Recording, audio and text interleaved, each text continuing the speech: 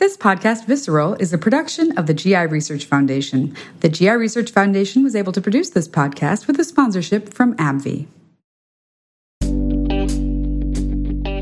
Never be afraid to advocate for yourself or for your child. Because as we were talking about, you know them best, they know themselves best. Welcome to another episode of Visceral, the podcast from the GI Research Foundation. I'm Anna Gomberg, and today I'm talking with pediatric gastroenterologist Amelia Kellar, who is our brand new IBD specialist for pediatrics. She works primarily at the Comer Hospital for the University of Chicago and is also the director of the Pediatric Intestinal Ultrasound Program. And she came here from Mount Sinai in New York, where we have many, many wonderful colleagues, and many of our University of Chicago alums have gone. And so we are so very excited to be working with Dr. Kellar and to learn a little bit more about pediatric IBD and what Crohn's disease and ulcerative colitis is like for children, and how treating children with pediatric IBD is different than treating adults. So welcome, Dr. Kellar. Thank you so much for having me. We are so thrilled. I have to tell you, I have been looking forward to your arrival and looking forward to you starting and really investing in our pediatric GI and IBD program since I learned you were going to be hired. I'm just really could not be more thrilled to have your expertise with us. So can you tell us a little bit about pediatric IBD in a general way? So I think the important thing to know is that IBD can be diagnosed at any age. So we do, and it is more rare, but we can diagnose IBD even in infants. And if you are less than 6 years of age, we consider that very early onset IBD.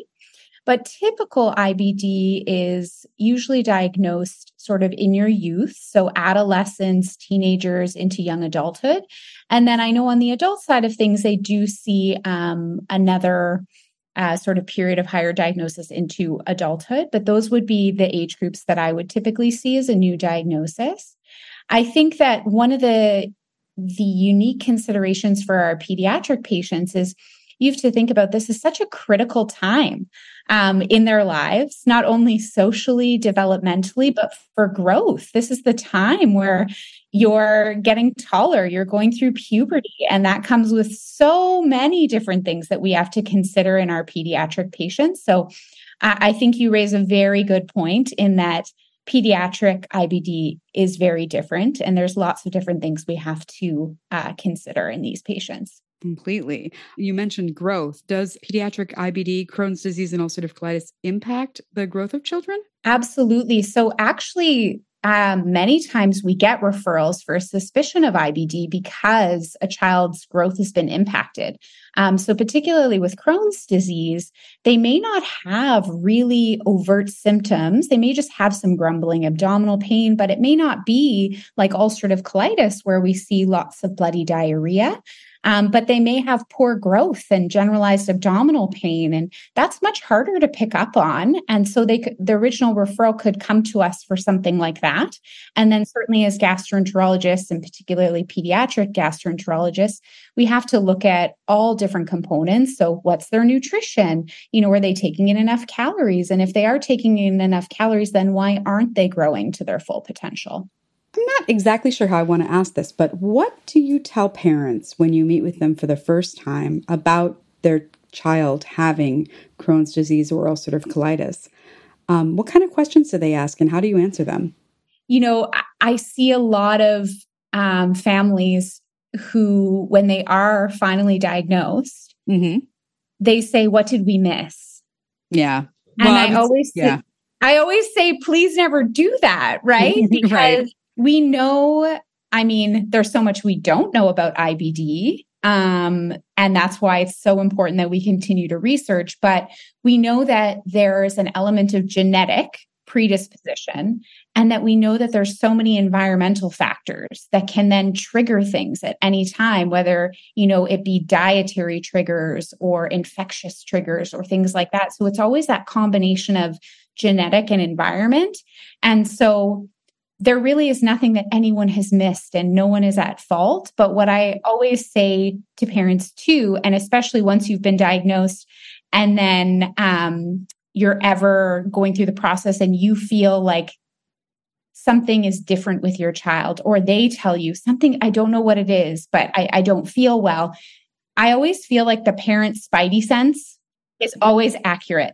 And so when a patient or a family member comes to me and says, I know something isn't right, then I think as physicians, we do really have to pay attention. Everyone who is a parent knows exactly what that means, I think. Yeah. That idea that like, I know my child, I know what they're experiencing doesn't seem normal and needs further investigation, needs somebody to really look into this.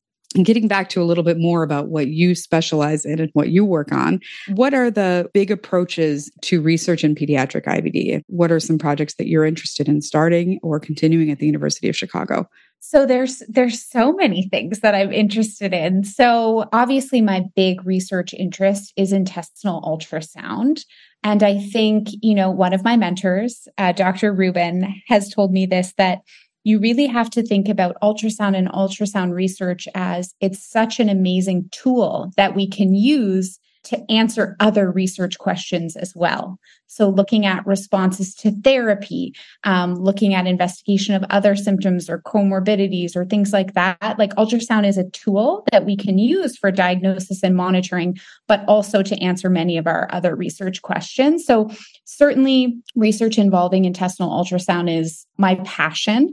Through my role, I'm on the International Bowel Ultrasound Group, IBIS. I'm a member of their pediatric committee. So it's myself and 3 other pediatric gastroenterologists who specialize in intestinal ultrasound. And one of our big initiatives is actually creating a multi-center database where all of our patients with IBD that undergo ultrasounds, with their permission, we enter that data.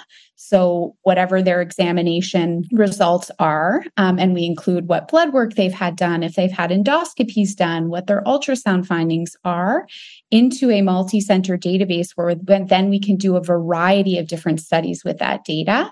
And that will be at 4 centers within North America. So if you can imagine the amount of patients that we hope to have in that bank for a variety of research projects, I think that is so vital into so many of our research, answering so many of our research questions. So we're very excited about that. Actually, one of the projects that we just presented some of our preliminary results for is with intestinal ultrasound. One of the things that we measure as a marker of inflammation is how thick the bowel wall is. So what I always tell patients and families, when your bowel is happy, your bowel wall should be nice and thin. When your bowel is upset, I always think of it kind of like when you stub your toe, what happens? Well, it gets swollen. It gets lots of blood flow goes to it. It gets red. It gets hot. It's painful. The same thing you can almost imagine with the bowel wall, in that the layers get thicker, lots of blood flow goes to it, and we measure that.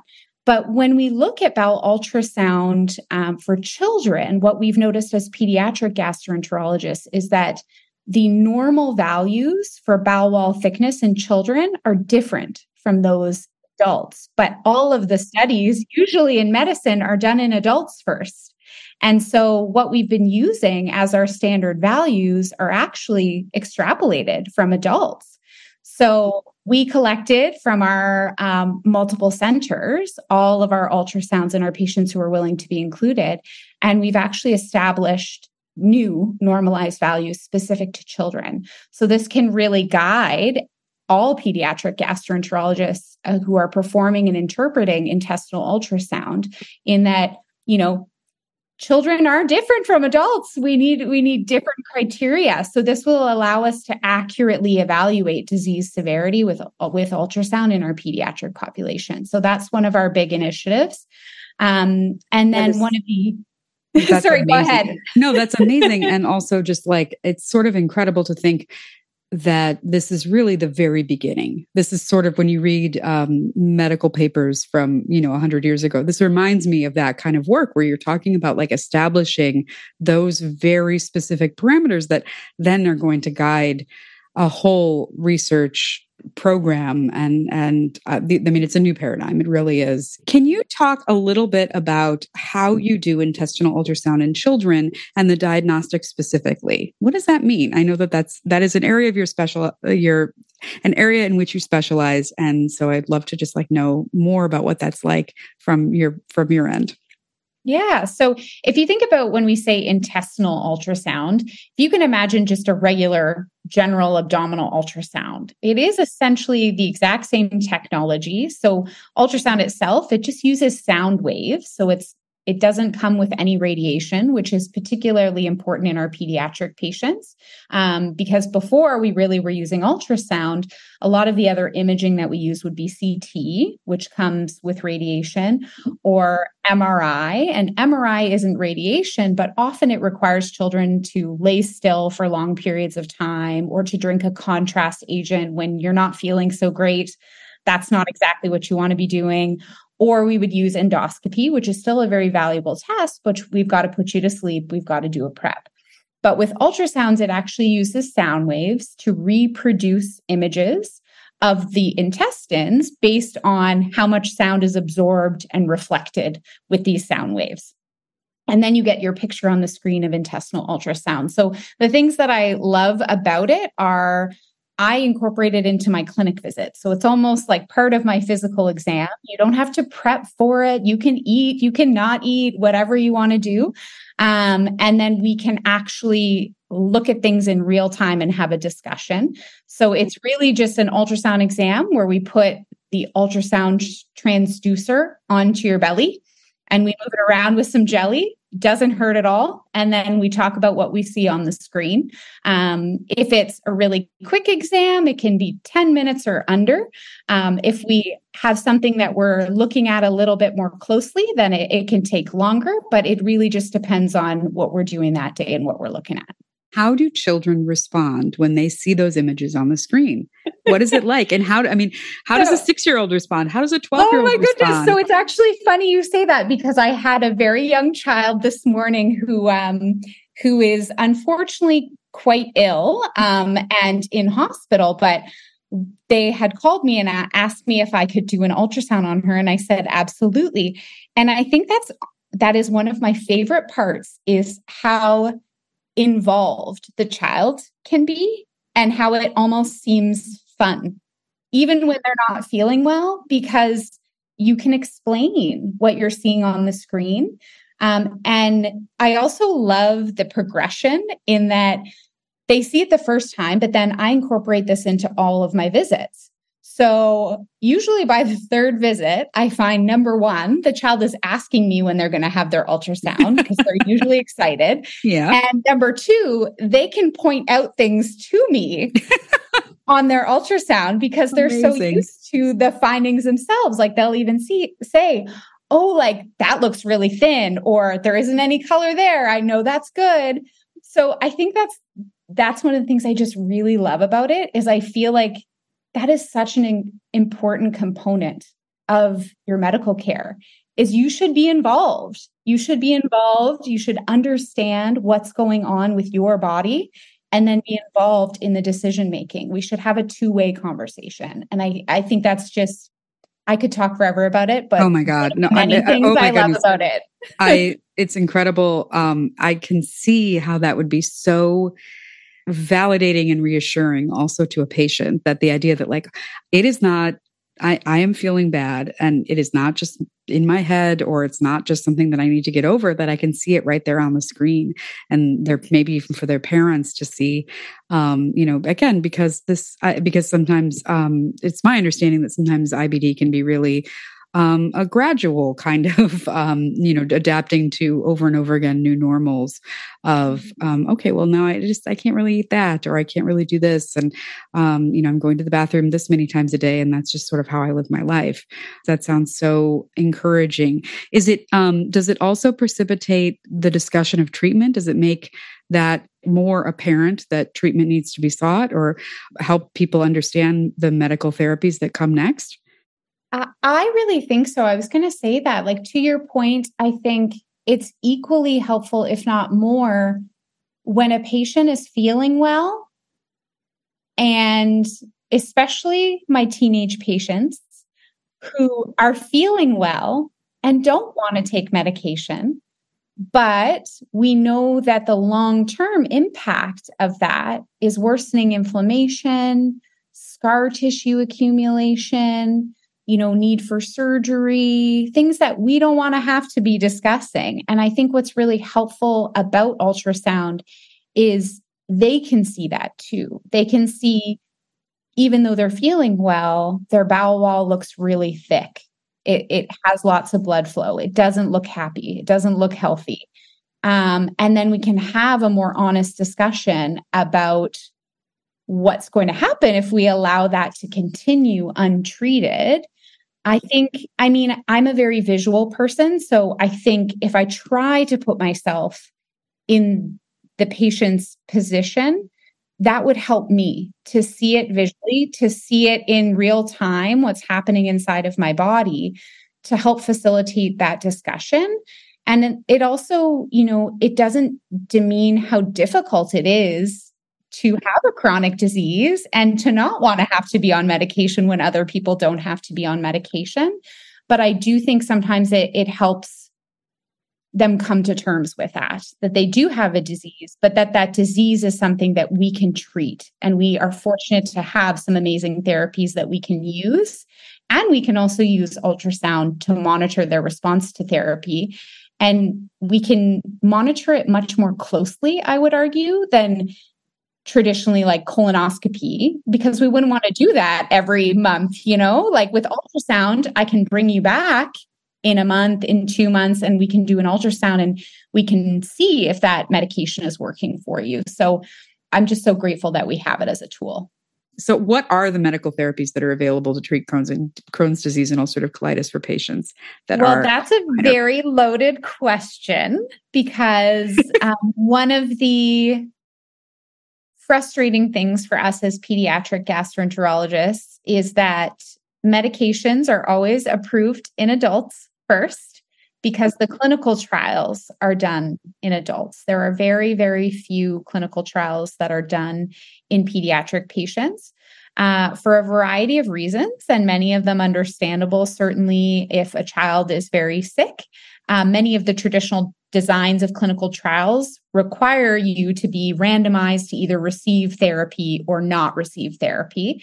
And not receiving therapy in a sick child is not something anyone wants to do, certainly. So coming back to your question, there are certainly less therapies that are available for children than adults, but we do have some, because of how much research is ongoing in terms of new drugs. Within the last couple months, we've had at least 2 new drugs that have become available in adults. And certainly we can get access for compassionate coverage if you've tried other medications and then you do require one of the newer drugs. Sometimes we are able to get access. Well, I know that there are a lot of different cases. There are a lot of different classes of therapy. There's biologic therapies. Are there biologic therapies that are available for pediatric patients? Are they kind of the same, where we have our JAK inhibitors available? So that would be like one of the things that, like when I'm saying we can get access to it, if you have tried some of our more traditional therapies that are sort of the first step and you haven't responded well to them, and you're continuing to get sicker, then we can get access to some of the small molecule medications. So you're exactly right. Our traditional therapies would be, if you have moderate to severe Crohn's disease or ulcerative colitis, would be biologic therapies. Then the one that has the longest experience in children is infliximab, which is our IV medication. Infliximab, more recently, it has become available in subcutaneous, so an under the skin injection that you can do at home. That's not yet available for us, but is recently approved. So that will be coming out, at least in adults, in the next year or so, I believe. And then we also have Humira adalimumab, which is similar to infliximab, but it's one that you can give yourself at home as an injectable drug, and it has the same mechanism as infliximab. It's just that the sort of structure of how it's made is slightly different, but it's essentially the same kind of drug. And then for ulcerative colitis, another drug that we use, usually if you have a bit more milder disease, is vedolizumab or Entyvio. And that's also an injectable drug, so you would go for infusions for that. And then we also have ustekinumab or Stelara, and that can be used for Crohn's disease or ulcerative colitis.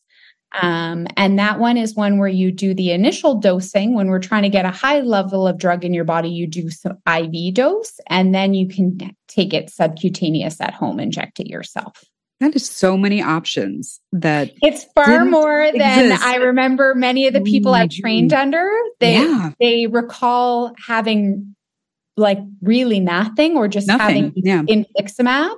Mm-hmm. So the fact that we have that many biologics and now we have access to small molecule medications like tofacitinib, and then more recently upadacitinib or Rinvoq, which is the same mechanism but a little bit more targeted of a mechanism. Those are available if you have more severe disease and you have tried a biologic medication and did not respond to it. Yeah. I know that parents are always really wanting to do what's very best for their children and are really worried about or feel some anxiety about medications that seem to be an intense step. But the idea that like this is really first line treatment for patients is really important. And the fact that those options do exist and that they have been used safely in children for such a long time. And children have so much success on them. Success taking those medications is so wonderful, especially when some of us remember when children were given a lot of steroids and just kind of hoped for the best for as long as they could manage. And we saw all kinds of complications with that as well. So the idea that like there are effective medications, they are safe. They're much safer than, being on prednisone for a couple of years and having all of the bad things that come along with that. So this is just really like it's such a different time. To your point, another exciting thing that is happening in terms of medications, and I was fortunate enough to work with Dr. Marla Dubinsky at Mount Sinai, and in patients who have particularly aggressive disease and have not responded to one drug alone, or maybe had a partial response, but were showing us they really did need maybe a bit of a different mechanism of a drug or another drug. She had used dual advanced therapy, which is the combination of two different drugs. So you could use a biologic medication with a small molecule medication. And actually, I was fortunate enough to work on a project with her where we actually took a cohort of her patients who she was doing this in, who had very aggressive disease. And they were kind enough to let us use their test results to study this. And I'll be presenting actually next week at AIBD the results of that. And one of the things, albeit it's a small group because they're pediatric patients, but I am excited that we are presenting all of the patients. There were no major safety concerns above and beyond that of monotherapy, so one therapy alone. And so this is for patients who do need it in these really aggressive cases. There are options with all of these medications and combining medications. So this is an area where I'm really excited to do more research as well.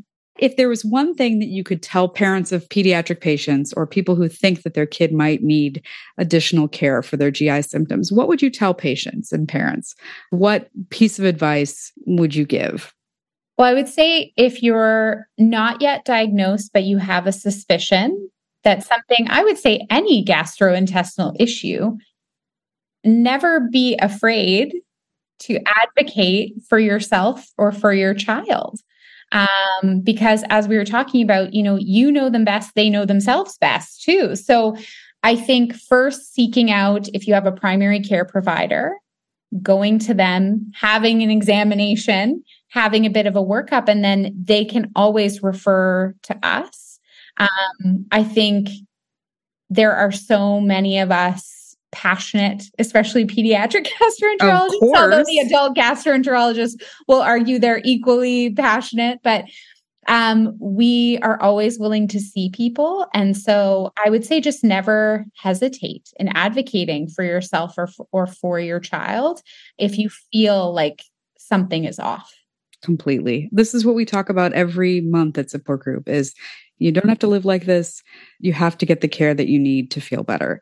And you should not rest until, and I think most parents will literally go to the ends of the earth to help their children feel better. And that's really what being a parent is all about. So this is so amazing. I could talk to you for all day. This is great. I know that, we will be hearing a lot more from you as your research continues, as the intestinal ultrasound clinics continue to build. And I'm just looking so forward to talking to you again. So thank you very much. Thank you, Dr. Amelia Keller. And I can't wait to see you at Comer at the University of Chicago or at our River East location, and hopefully very soon and in the new year. Thank you. Looking forward to it. How can people find you? So I have my main inflammatory bowel disease clinics at Comer Children's Hospital. So you can certainly find me on the UChicago website and book through there.